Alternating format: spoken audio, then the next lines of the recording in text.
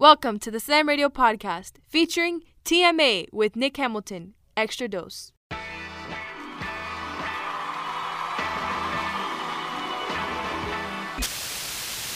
This is TMA with Nick Hamilton. Wake Yo Goat Mouth Ass Up. Ladies and gentlemen, I don't know what this is coming down through the audience, but look like it just came out of the basement. TMA with Nick Hamilton. You know what I'm saying? Thank you, because now. Now we bring out our buddy Nick Hamilton. What's going on, everybody? Welcome to another edition of TMA with Nick Hamilton here on Sirius XM Slam Radio 145. Good morning, good afternoon, good evening, wherever you may be on this planet. Hope everybody had a great weekend and a good start to the new week. Lots to talk about on this episode. We'll get into the aftermath of the NFL draft, who are the winners and losers, especially with the LA Rams and the Chargers, as well as the rest of the NFL. We'll also get into the Los Angeles Lakers. Is it time to hit the panic button?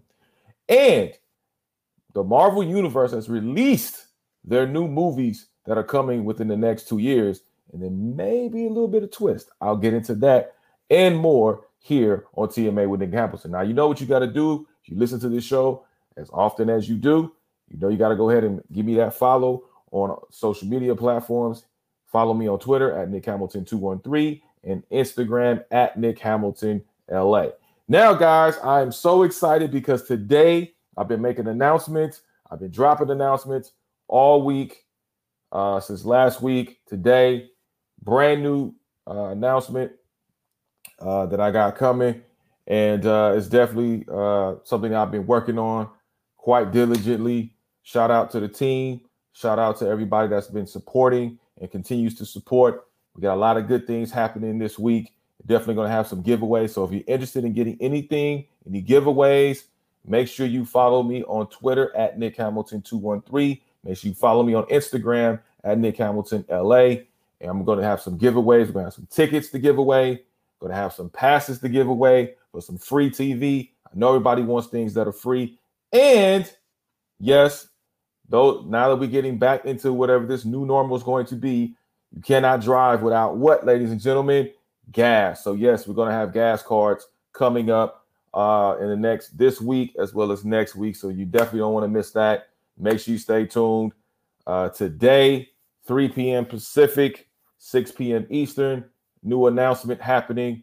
Hope you love the new announcement. Definitely continue to follow me on this journey. And I appreciate everyone that's listening and everybody over at Sirius XM, everybody at Slam Radio. A lot going on. Let me tell you, 2021 has not slowed me down or slowed us down. So definitely want to stay tuned. Anyway, now that I've said all of that, the Los Angeles Lakers, they have been in a funk. And on Sunday night, Anthony Davis said something really that resonated with me. And he said post-game that the team is not playing with any swag. They're not playing with an attitude. They're not playing like we're having fun. And I'm paraphrasing, but that's basically what he said. And to me, he's absolutely right. When I look at this Laker team, and we know what they accomplished last season with all the difficulty in the bubble, mentally and physically, and what they were able to accomplish in 2020 is absolutely remarkable. They are the NBA champs until someone dethrones them or they decide to go on a run and repeat as champions. But as we stand right now, they are the NBA world champions. Have they been playing like it as of late? Not so much. The LA Lakers and the organization, I think, is one of the most fantastic organizations, first class. They have a great owner in GD Buss. They have some very brilliant minds in that scouting department. I think they have some really good GM and Rob Pelinka. And yes, I've had my doubts, like some of you may have had your doubts, but all in all, Rob Pelinka has done a really great job. And I said the same thing about Andrew Freeman from the Dodgers.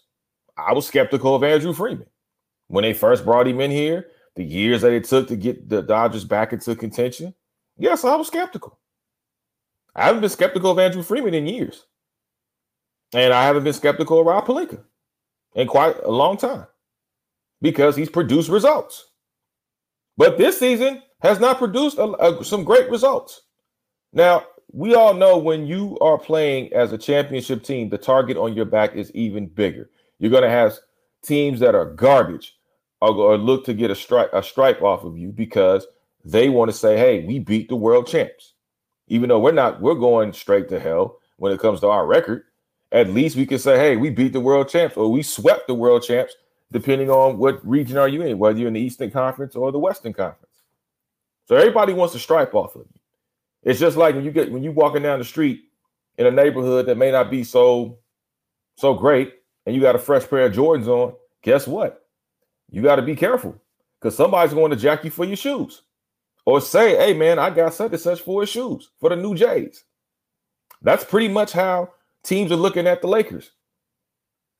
They have a fresh pair of kicks on, and everybody wants them, and everybody wants to brag how much who got who for their new Jays. And this is exactly what the Lakers are experiencing. The Lakers have been in a funk for a long time. They lost the last, 4 or 5 straight? It's ridiculous. LeBron James didn't play on Monday night against the Denver Nuggets, who are red hot without Jamal Murray and Will Barton. But Jokic, Aaron Gordon, other guys have stepped up on the team. We saw what they did to the Clippers the other night, last week. And these guys aren't playing. And I told people thought I was crazy. I said, everybody's focusing on the Utah Jazz and the Phoenix Suns. And the Phoenix Suns have done a hell of a job. And shouts out to Chris Paul, because without Chris Paul's leadership and him being the floor general there, I do not believe the Phoenix Suns would be in the top 4 in the playoffs in the Western Conference. Damn sure would be riding number 2 and ascending to the number 1 seed. You definitely have to have Chris Paul in the conversation, the MVP conversation, along with Jokic, and Joel Embiid. Those are my 3 MVPs right there. Say what you want, but look at the numbers. Look at the impact. But I digress. Because LeBron has a sore ankle. Why does LeBron have a sore ankle? Because they're down a wheel. The Lakers are down a wheel because Dennis Schroeder is now going to be out for health and safety protocols for the second time dealing with COVID-19. And now we got the word he's going to miss some significant time moving forward as these games continue to as we get down to the end of the season and head into the playoffs. And if the Lakers aren't careful, they're going to be in that playing game. When I was on NBC LA on Fred Rogan's show on Going Rogan, I was asked, whether I think the Lakers would finish. I said they would probably hold water at 5. I didn't think they would drop to 6 and then maybe even drop to 7. That wasn't even in my mind because I thought this team had enough at least to hold water until LeBron came back. But then it seems like every time they get somebody back, somebody ends up being taken out. And I say that I've said this before, and I'll say it on this show. I think it was poor planning on the Lakers' part in the offseason.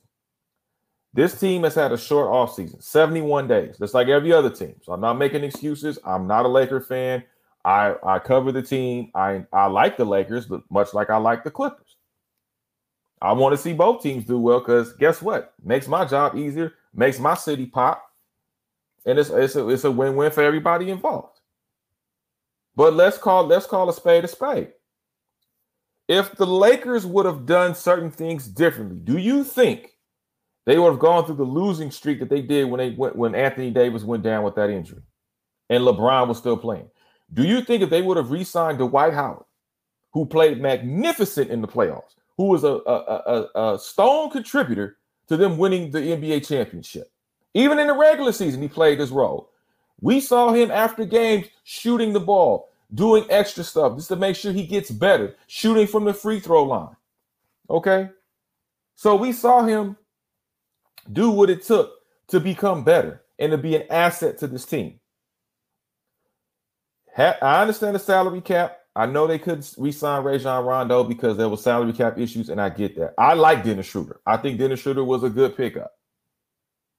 I'm not mad at them getting rid of JaVale McGee.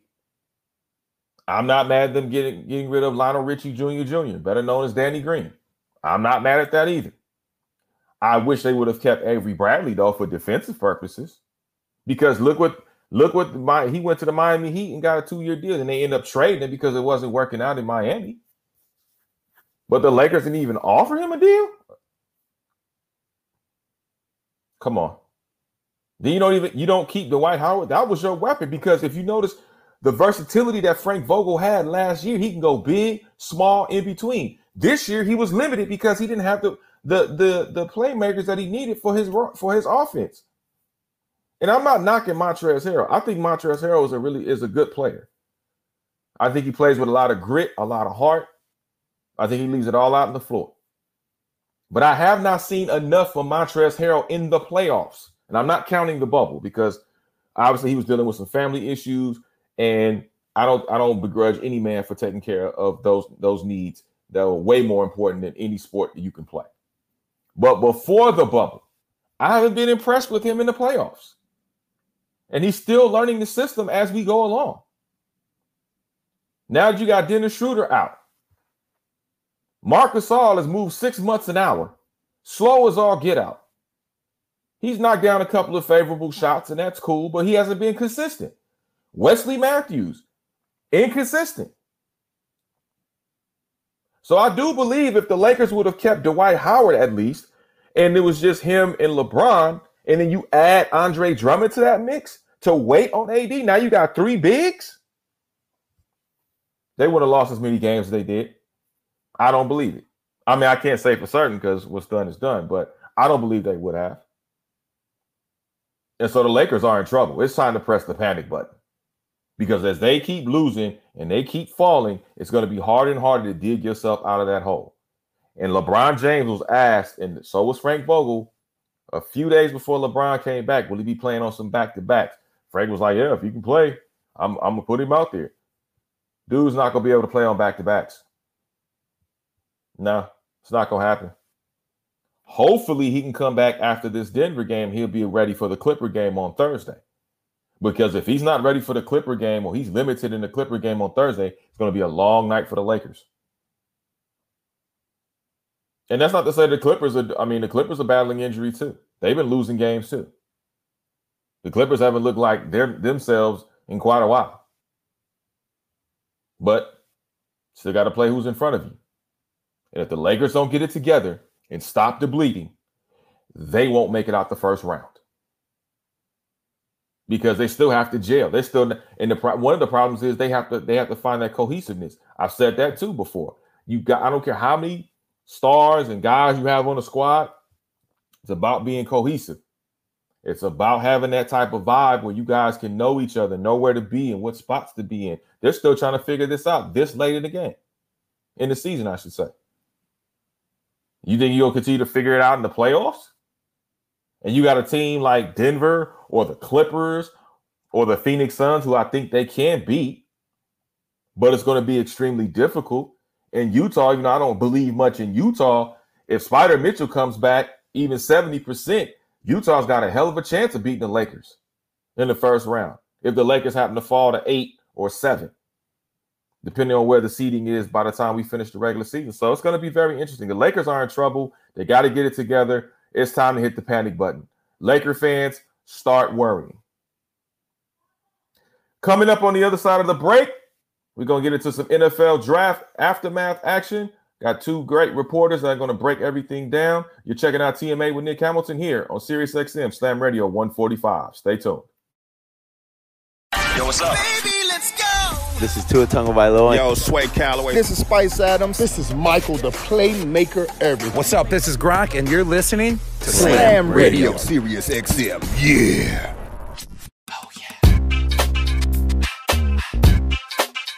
All right, everybody, welcome back to TMA with Nick Hamilton here on SiriusXM Slam Radio 145. I have some special guests in the house. As we know, we just completed the NFL draft weekend, which is a step closer to getting to the NFL season. Hopefully some normalcy this season as it pertains to the pandemic and everybody getting their things together. As Roger Goodell said about a month or so ago, he looks forward to having the stadiums around the league at full capacity. So hopefully that will still be in play. We will get some fans in the house, because Lord knows with these 2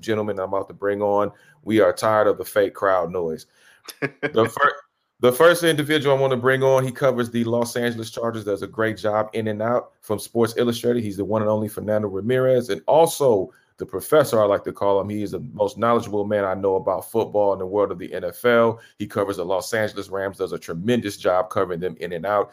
Also for Sports Illustrated, he's the one and only Eric Williams. What's going on, fellas? How you doing? You forgot the D, Eric D. Williams. He likes that. You can't do that. Eric, I got you.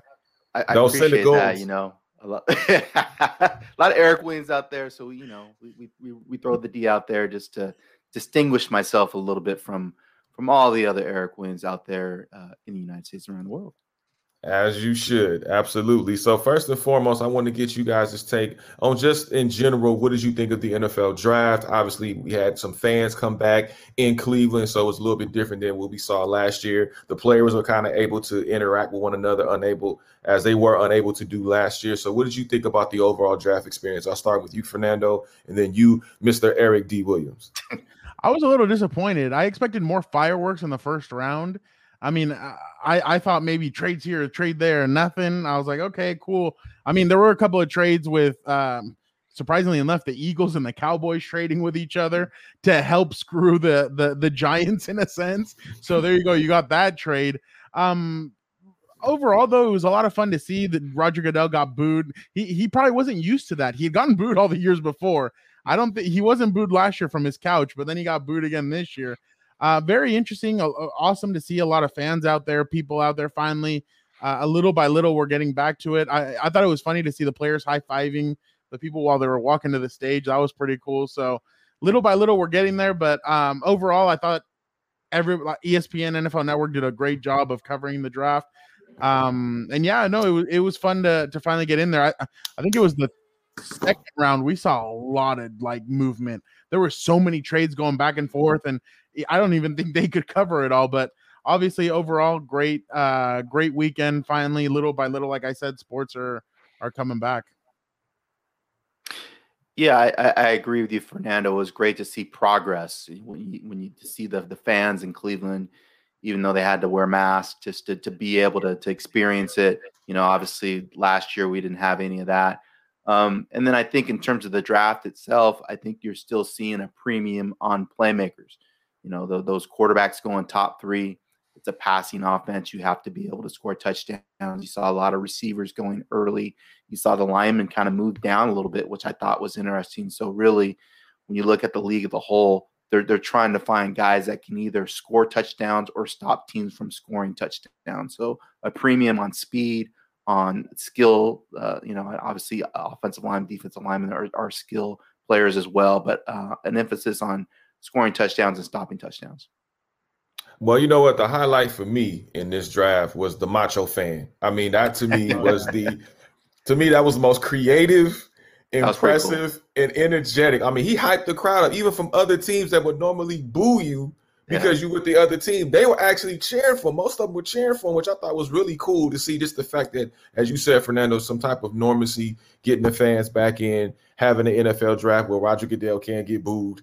And I'm sure he loves it. I mean, it's almost like when The Rock or Stone Cold gets booed. I mean, they feed off of that. The Miz, they all feed off of that type of energy. So you know what? We need to recognize Drew Pearson as well. Drew Pearson, the former Cowboy player, he just always does an awesome job when he gets in front of the mic. He was talking trash to everybody. Jacoby Jones did a good job too. So I thought that was a lot of fun too. The energy that some of the players that went up there, ex-players, they brought. Eric, do you know who the Macho Man is? Do you know who Stone Cold is? The Rock? I know you know it as a movie star. I'm very familiar. I'm very familiar with the Macho Man. That's my era. So yeah, I know who the Macho Man is. Randy Savage. Am I? Yeah. So yeah. He's trying to age shame you, Eric. That's all it is. That's supposed to be your man. No, that is. It's not the first time, and it won't be the last. Hey, I text him sometimes at 7 a.m. and he'll be like, "What are you doing up?" Yep. Yeah, because young people don't like to get up early, so I feel you, Eric. Right. Yeah. So let's talk a little bit. Let's get into the draft. Obviously, the Los Angeles Chargers did have a first-round pick. and Rashawn Slater, who I thought was an excellent pick. First Northwestern player to be picked in the first round, which I thought was significant. But the way that this guy plays the game and did this, in your estimation, fit the needs of the Chargers, especially as we all know, Justin Herbert needs to be protected at all costs. Yeah, no, definitely. I mean, Justin got sacked 32 times last year. He was up there when it comes to the sack numbers. And I mean, he was taking unnecessary hits at times. They played the New England Patriots. There was a hit where he was on the ground, and you look and you're like, oh my God, is he going to get up? He gets up. The Raiders, one of their guys comes up and hits him in the leg, and you're like, oh no. And he's able to jump back up. So they needed it. It was funny because I had originally had maybe them going cornerback, maybe a JC Horn, one of those guys falling to them. But once you start noticing that Cincinnati passes on Penei Sewell, I'm like, oh wow. And then they get Rashawn, and then obviously Penei goes to Detroit. Then you see a little bit of a slide again, and Rashawn falls right into their lap. I was like, wow, this is incredible. So now they have their offensive line, in a sense, solidified. They're a lot better than they were last year. Tom Telesco admitted to us after, I thought this was going to be a two-year job. But obviously the Chargers were able to kind of, and I'm not saying it's anywhere near done, because like they say, it's always turning. They're always getting guys. But definitely for right now, the Chargers do have a very good offensive line. They have some pieces.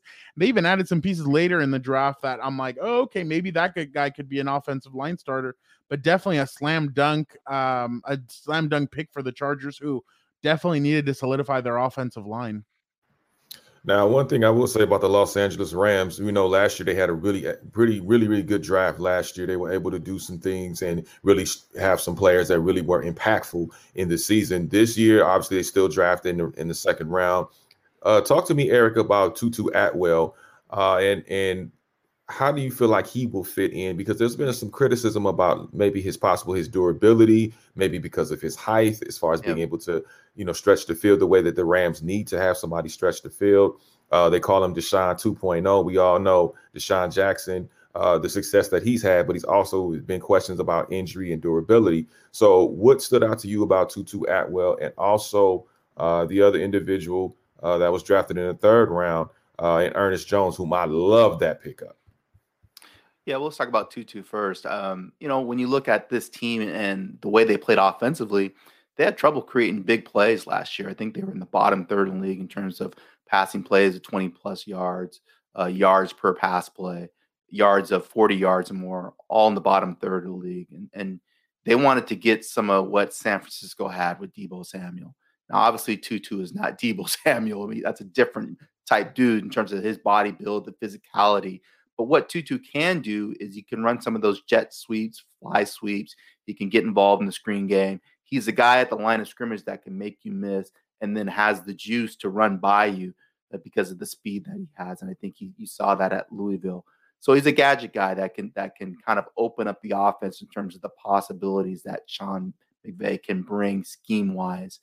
And he's a guy that's not going to go out there and play 700, 800 snaps. He's going to be a guy that's going to play more like 200-300 snaps. And he does give you some of the kind of elements that Deshaun gives you. I'm not saying he is Deshaun, because Deshaun obviously has proven that he can be a vertical threat in this league.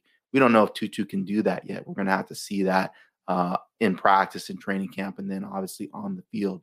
But I do feel like he brings a different element to that offense. He's different than Cooper Kupp and Robert Woods and Van. And I think they needed that. So I thought, the pick was fine. I mean, obviously 155 pounds, that's pretty light, but there have been guys that have been successful in the league. DeAnthony Thomas for Kansas City has been successful in the league. So if you use them in a limited capacity, you don't play them a lot, they can be impactful. And then the other guy I liked, you mentioned Ernest Jones, who I think is going to come in and compete for a spot at inside linebacker because of his speed and physicality, his ability to run. We'll see if he can cover. I think that's one of the question marks with that selection. This kid out of Central Florida, University of Central Florida, Jacob Harris, 6'5", 220 pounds, ran a 4.39. I think he had a vertical of 40 inches. So obviously he's a ridiculous athlete. And you lose Gerald Everett to the Seahawks, so you need that kind of playmaking tight end. They draft Bryson Hopkins out of, I think he was out of Missouri last year in the fourth round. Didn't play a whole lot. So we don't know what you're going to get out of him. And now you bring another guy that's going to compete with him. They obviously bring back Johnny Munt too, who's more of a blocking tight end, but did make some catches in the passing game. So we'll see what you add there. But I think overall, because of the talent that the Rams have in their roster, these guys are going to be fighting for not only playing time, but just to make the roster, to be honest. They didn't need a whole lot, and I feel like they kind of added different elements that make them better. One last thing, though, people are going to question, why didn't they draft an offensive lineman? They lose Austin Blythe, their center, to the Kansas City Chiefs. They don't replace him necessarily in the draft, so Rams Twitter, of course, was going crazy about that. McVay, after the draft, did say that he liked the depth with the group already intact. The 10 and 11 guys that come back have played meaningful snaps. We'll see what they do at the offensive center position. If it's going to be Brian Allen, who started a couple years ago, but it's coming off knee surgery. Coleman Shelton is another guy that was a backup center. We'll see what they do in terms of solidifying the anchor, which is important because you have a new quarterback that's learning the offense in Matthew Stafford. But thought overall they filled some needs and did a solid job. Yeah, you ain't lying about that. McVay better be satisfied because all eyes will be on him this season. And speaking of all eyes being on someone, Tom Telesco is another individual that folks will be watching. And from what I've been told, rather, he may be on a short leash. So this draft was very important for him to make sure that he gets those pieces. So, Fernando, I want to ask you, in the second round, the Chargers drafted, they got Asante Samuel Jr. We know what his dad is accomplished, very, very accomplished individual. And then also too, they drafted Josh Palmer, who I thought was a phenomenal. To me, I thought it was a sneak pick in the draft. I thought a lot of teams slept on him, especially with his ability. What did you see out of those two individuals, and how pleased were you with those individuals? Asante Samuel is just like Rashawn Slater. I mean, I couldn't believe that he fell right into their lap. It was funny because when we talked to Asante, so you know what? In general, some of these draft picks have a huge chip on their shoulder coming in.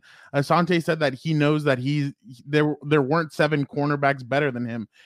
He's the 8th corner that was selected, and he said there's not 7 guys that are better than me. He said he thinks his height played a role in it, which obviously, I mean, his dad was small too, but he played big. And that's what Brandon Staley told us. When this kid sees the field, he sees it differently than everybody else. He grew up knowing he wanted to be a corner. If you know, a lot of these guys grow up, I want to be a receiver, I want to be a running back, I want to be a quarterback. Asante Samuel Jr. wanted to be a cornerback, and he knew it. His dad was a ball hawk. Tom Telesco said he kicked our ass a lot when he was in Indy. He remembers what Asante Samuel did to them. So now Asante Samuel Jr. comes in. He comes in with Michael Davis, with Chris Harris Jr. I think he's going to stick to Chris Harris Jr. a lot just because they're kind of the same size. Asante Samuel Jr. isn't scared to take a hit. He'll tackle guys. He'll tackle the running back. So I think he's going to be a very good fit. I just was surprised that he fell right into the Chargers' lap. And then Josh, you said Josh Palmer. I really did like that pick. Obviously, you wanted to go offensive line or something else, pass rusher, whatever. They ended up getting Josh Palmer. I think he's a good receiver. He didn't have a lot of quarterback help really when at Tennessee. So there were some passes that I thought, this is going to be intercepted, and he would go up, grab it, and make the catch. So I think he'll be very good. There's a lot of questions when it comes to Josh Palmer because he's similar to the way Mike Williams plays. A lot of people thought maybe if they get a third receiver, it's going to be a speedy guy that can really stretch the field and do a lot of different things. No, they went with a guy that's similar to Mike Williams. Mike Williams in the final year of his contract. So that's really where you have to start looking. Maybe this is a guy that they know that he has big playability down the field. Are they going to want to keep Mike? Is Mike going to be too expensive for them to keep? So that's going to be something to keep an eye on. But really, right now at this point, and that's what I was explaining to somebody else earlier, is that now if you have Mike, you have Keenan, you have Jared Cook, and you have Jordan Palmer, and then you throw in a guy like Jalen Guyton who's speed. You throw all those guys in there on the field at the same time, Jalen Guyton's going to come wide open. Tyron Johnson's going to come wide open. Now, are they going to make the catch? That's going to be the interesting part.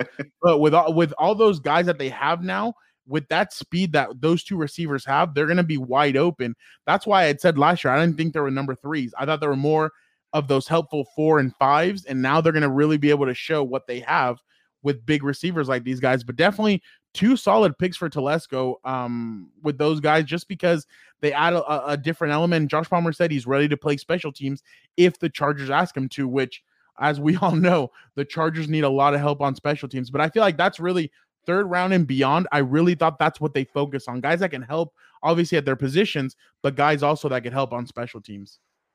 Yeah, I mean, I think it's important, I think, for a young quarterback, especially with the success that Justin Herbert has had, to continue to grow with guys and to really be able to establish that rapport and that chemistry in order for him to lead those guys down the field and lead those guys not only with wins, but trying to make a deep playoff run. And one guy in particular that I felt like was a really good pickup for the Chargers was tight end Trey McKinney out of Georgia.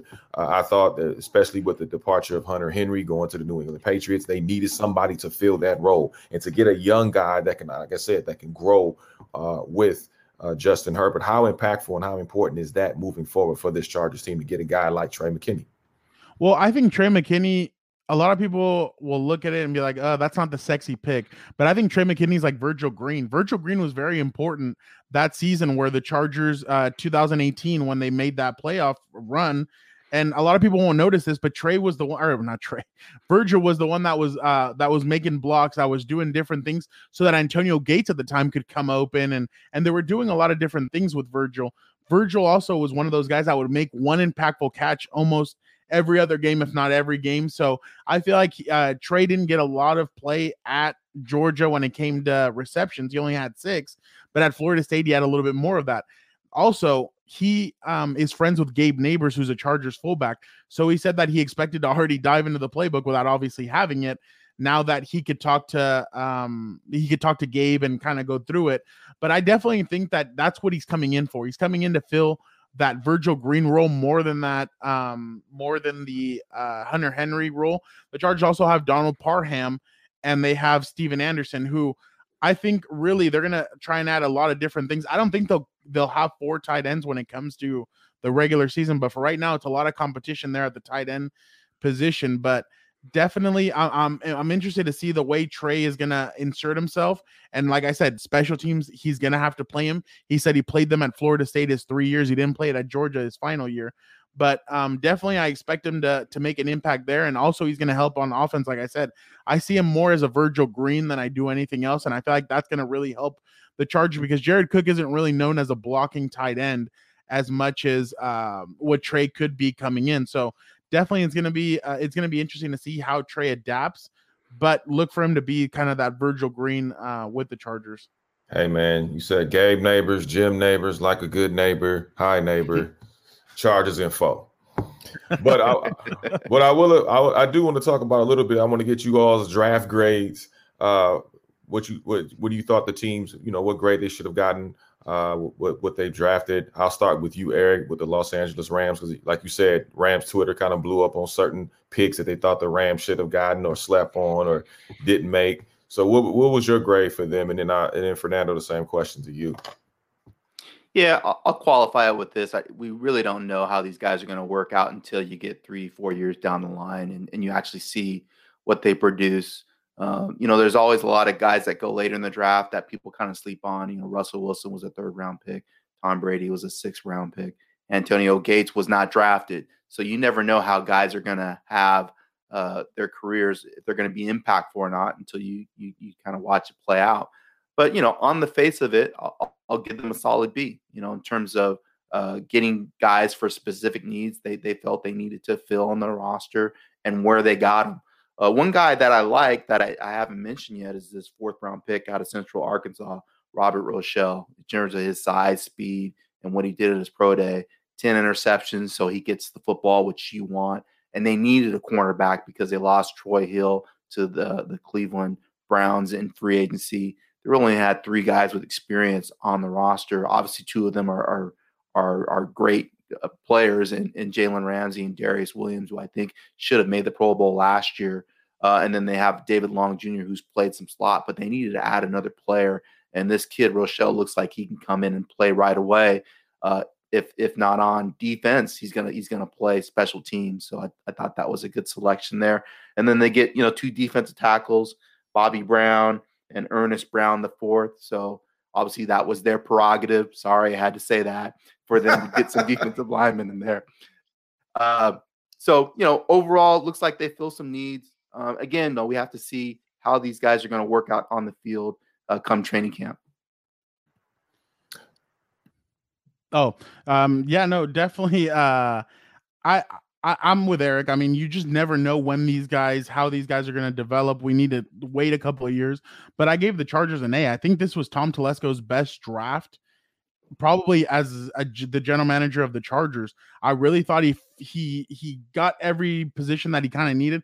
Maybe safety is the only one that they didn't. But when speaking to Brandon Staley feels like he could sell you on anything. He was telling us yesterday, Nasir Adderley and this, and then really going through the safeties on Saturday. And I was like, oh, okay, cool. Like, yeah, no, maybe they do have something. But I definitely think defensive or safety is a guy. Well, he said defensive backs, but I'm going to say it's safeties. I think there's a little bit of a question, but the pick that I really liked was Chris Rumph, their 4th rounder. He's an edge out of Duke. I thought that obviously he's a little bit smaller than most of their edge guys, but I definitely liked what he brings to the Chargers. I feel like, and he said it, he's like, I grew up watching Khalil Mack, Von Miller. Hey, that tells me that he looked at his coach's resume and knows exactly who he's coached. And then he said, I cannot wait to learn from Joey Bosa. So definitely that's going to be a guy that I feel like he'll put on a little bit of more weight before they go into training camp, but he kind of uses his athleticism the way Melvin Ingram did, uses his athleticism to get around. Sometimes that's helpful. Sometimes that's hurtful, because once your athleticism doesn't work and they stop you, well, what else are you going to do? But I think he was a good pickup. Their second 6th round draft pick, Larry Roundtree, running back. I think he's really going to come in here and he's going to compete. He's out of Missouri. I think he's going to compete. Justin Jackson has been hurt a lot since his rookie year when he really helped the Chargers in 2018. He's been hurt every single year. He starts to get really good and then he gets hurt. Joshua Kelly had his problems last year when it came to fumbling the football, really trying to get back onto the field. So definitely there's a need for somebody behind Austin Eckler. And he told us, he said, I'm the kind of guy that you call in on 3rd and 1 and I'll get you that extra yard. I'm the guy that on 4th and goal on the 1 yard line, I'll get into the end zone. So he was it wasn't that he was cocky. It was just that he was sure of himself. So that's a good sign when it comes to to the Chargers. And lastly, their 7th round draft pick, Mark Webb, man, he was, when we talked to him, he was crying. He was excited about this opportunity. He said he really is going to give it his all for the Chargers. He went in as a receiver to Georgia.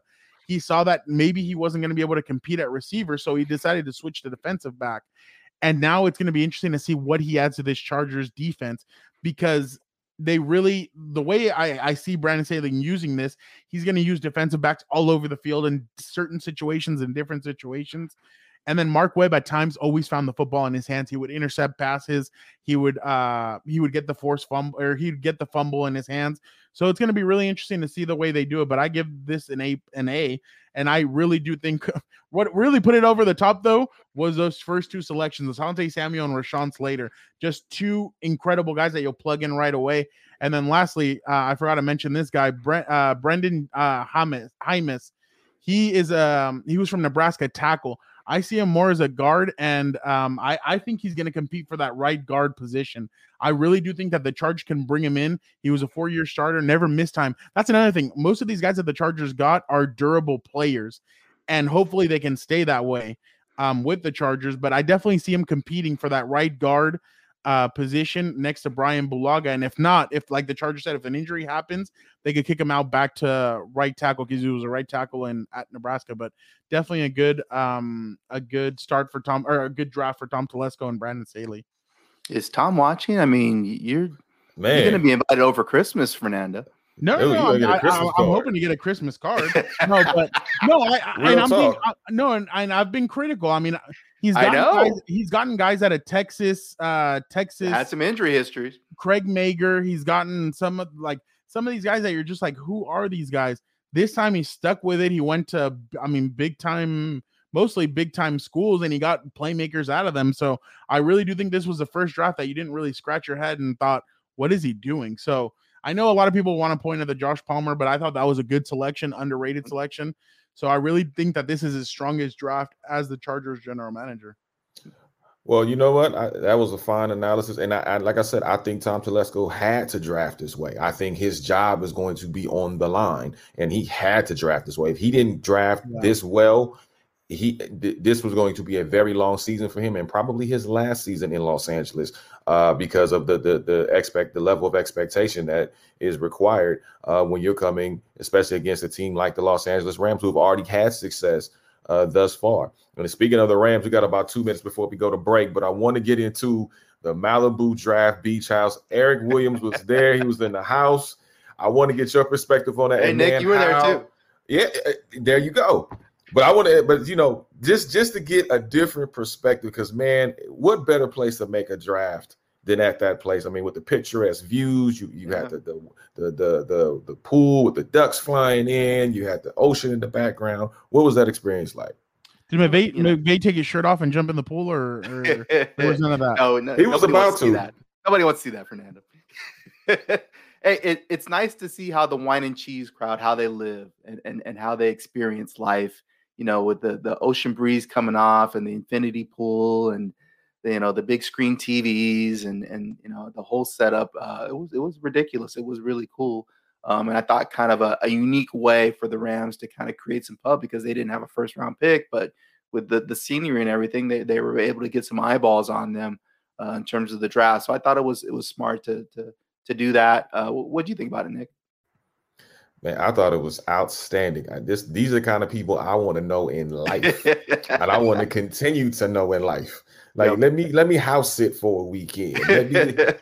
I want to invite too many people over, but yeah, I won't invite anybody over. But y'all get lunch. Oh man, yeah. Come on now. This is the LA Rams. This is the LA Rams we're talking about. Yeah. Yeah. So next year we know Chargers got to step your game up next year. You got to do something. You got to go one notch ahead, because if the Rams are getting a draft house in Malibu, technically Ventura County, the Chargers are definitely gonna have to step it up. I don't know. Maybe a boat. Maybe draft yacht. No comment. Draft yacht. Yeah. No comment. I'm putting it out there. I want the Chargers to have a draft yacht next year, and let us all come on that. That's what I want. Eric, I would invite you on that if you'd want to come. I don't know. I kind of get seasick. I don't know if I could do the draft yacht. Yeah, well, I'm just saying because you didn't invite me to the Malibu Beach House, so I'm kind of throwing it out. Well, I wasn't the person extending the invitation, so I know. If I were, then, when Eric tweeted that out, I put on Twitter, I'm like, new address, who dis? Pretty much. Like, Eric moved zip codes. Hey, he got them in different area codes. I tell you what. That's right. Anyway, guys, thank you so much for coming on. I really appreciate your analysis and always appreciate the conversation. Please let everyone know where they continue to keep up with you and follow you. And also, please plug your following shows, man. You guys are doing great work out there. I'll let my elder go first. Thank you, Fernando. Hey, a couple different things. I'm doing this new podcast called the Speed Option Podcast, having guests on weekly, just talking football, X's and O's, scheme, and different things going on around the league. So you can check that out on YouTube. And then also you can hit me up on Twitter, Eric_D_Williams. And you can see my work at Sports Illustrated Rams site. Fernando Ramirez, obviously. Well, not obviously, but yeah, my bad. I didn't mean to sound all cocky or whatever. I'm at SI Chargers and have a new podcast with Gilbert Manzano called Compas on the Beat. We just started it a couple of weeks ago. Definitely a lot of fun. We're trying to do a lot of different things with it. Kind of steering away from just football. We're trying to do more boxing, WWE. We're trying to do it all, NBA, all that stuff. So definitely a lot of fun. You can follow our Instagram page at Compas on the Beat. For me, Instagram, Twitter at Real F Ramirez, and definitely appreciate it. Thank you, Nick, for having me on. Yep, thanks, Nick. I really appreciate it, bro. Thank you, guys. And LAFB Network better be on the bell on alert, because if they're not doing right, I'm gonna be after Compass on the Beat. I'll tell you that right now. Nightcast Media is in the building. I love that. Hello. And Nick, what's that surprise that we have coming on May 4th? I'm trying to know. It's May 4th, baby. It's today. It's today. You trying to do some Star Wars stuff? Like May the 4th we be with you? What's going on? May the 4th be with you. That's right. There you go. It's today, baby. It's today. It's coming up. It's coming up. I look forward to hearing the news. Me Absolutely. too. Absolutely. Thank you guys so much. All right, y'all, come up on the other side of the break. We'll get into my 3 cents, which I'll talk about anything from the world of sports, politics, pop culture, whatever it is. I'm going to speak on it. And Marvel releases their brand new set of films for the next 2 years. You may be surprised at who they're going to bring out. And then there's another surprise that I may drop for 2024. I'll think about it on the break. You're listening to TMA with Nick Hamilton here on Sirius XM Slam Radio 145. Stay tuned. This is SiriusXM 145 Slam Radio. All right, we're back. TMA with Nick Hamilton, final segment of the show. Listen, I don't know how many people that are listening are Marvel fans, but I'm a Marvel fan. I'm a geek. I'm a Marvel nerd. I don't really give a damn. That's part of who I am. I love watching all the Marvel movies. There have been a few duds, but no more duds than DC. For some reason, it seems like DC just can't get their stuff right. More so, Marvel gets it right. God bless Stan Lee. God bless his soul, who was excellent at doing Marvel movies and putting things together and making sure they were done, majority of the time they were done right. So on Monday, Marvel released a trailer of movies to come for the next 2 years. Now, one, obviously, we've been waiting for a very long time, but I know probably COVID had a lot to do with it. But the Black Widow with Scarlett Johansson is finally going to drop in July. So that's finally coming. Shang-Chi is also going to drop. Spider-Man No Way Home is going to drop. The Eternals are coming. Black Panther 2 is going to drop in 2022 as well. Ant-Man and the Wasp 3 or Quantumania, whatever you want to call it, that's going to drop. Guardians of the Galaxy Volume 3 is going to drop. The Marvels, that movie is going to drop. The next installment to Thor, that's going to drop. And what's interesting to me is the fact that you're going to do Black Panther 2, which I'm not really highly anticipating Black Panther 2. God bless the dead. God bless Chadwick Boseman, who did a fantastic job as the Black Panther. T'Challa, rest in peace. I know that the rumor is they're going to have the sister be the new Black Panther, which I'm not really approving that. Please, before you start saying, because it has nothing to do with her gender. It has everything to do with the fact that it goes against the storyline. And those of you that have ever followed the Black Panther storyline, you know how the story should go. We all know that Killmonger was raised from the dead through the ancestors. So hopefully there's a Killmonger sighting in Black Panther 2. They keep it factual to the storyline. Let's just say. Now, I'm not giving away the movie because the movie hasn't come out yet. I don't know what the hell they're going to do. Neither do you. But for the sake of conversation, let's just go along with the storyline.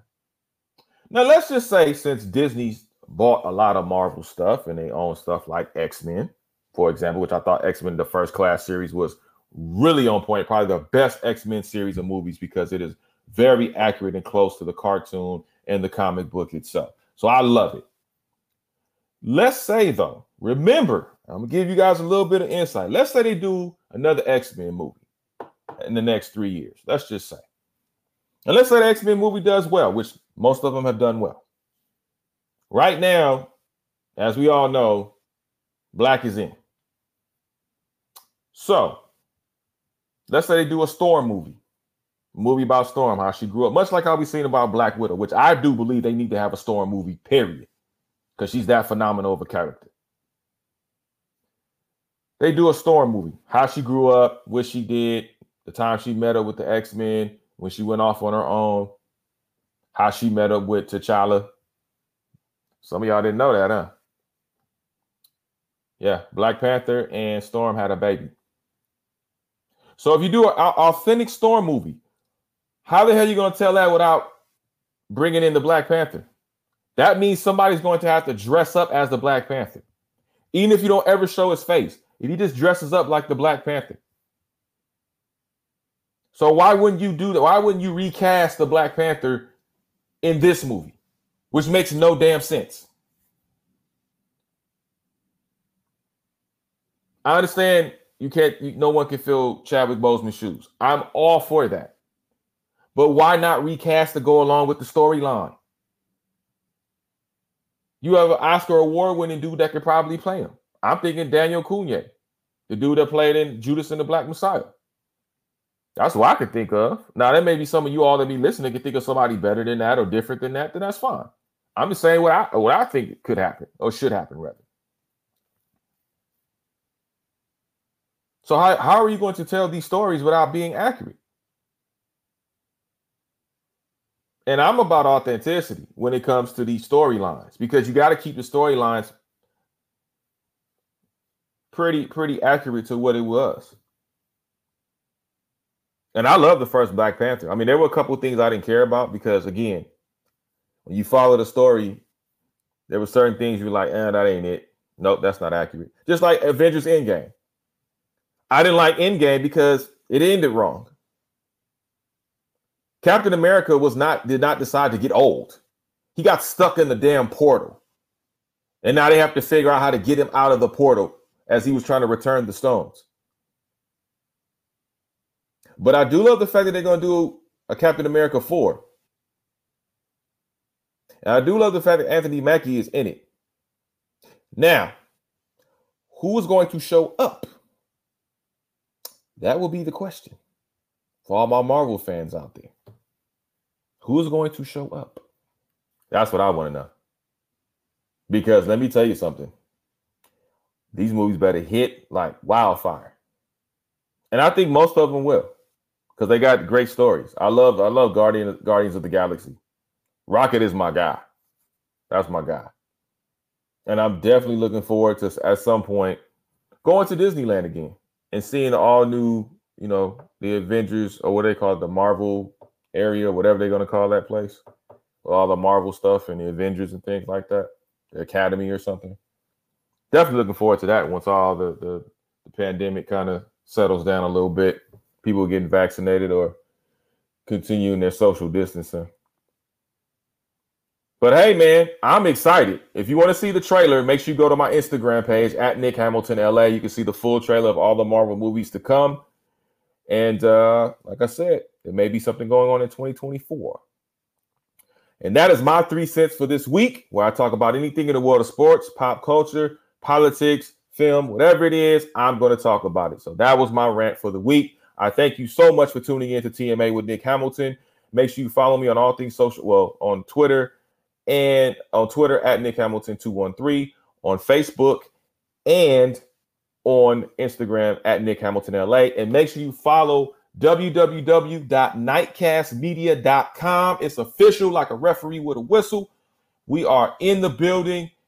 Nightcastmedia.com. That's NITECASTMEDIA.com for all the latest going on in the world of sports, pop culture, lifestyle, editorial, tech. Yeah, we're doing tech too. So game reviews, gaming, everything you can think of, creators, inventors, all of that stuff. We're doing it right there at nightcastmedia.com. All right. So thank you so much for tuning in. I hope to see you all, hope you guys can hear me next week. And I definitely look forward to talking to you guys in another 167 more hours. Until next time, stay sharp. Take care. I'm Nick Hamilton. I'm out. The views and opinions expressed on TMA with Nick Hamilton Extra Dose are entirely those of the host, guests, and callers and do not necessarily reflect the opinions of Slam Radio.